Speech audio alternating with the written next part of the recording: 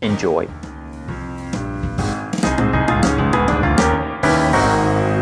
Penny, thank you very much for joining us today. How did you get into psychology? What was your route into this bizarre world? I studied biology, and then I did a PhD in physiology. And then I got a bit frustrated with the world of academia. Being a Kiwi and having always wanted to go back to New Zealand, which I left at a very young age, I sort of threw everything out the window, moved back to New Zealand and decided to do science journalism. So I worked for Radio New Zealand, producing a weekly science program called Eureka. I had a fantastic access to scientists because I was allowed to choose any topic that I wanted. One of the people I spoke to was Matt Walker, who is working on sleep and memory, and he made the whole area sound so very interesting that I just thought, this is what I want to do. There is this old adage in psychology that you end up studying the thing that you yourself have the greatest deficit in.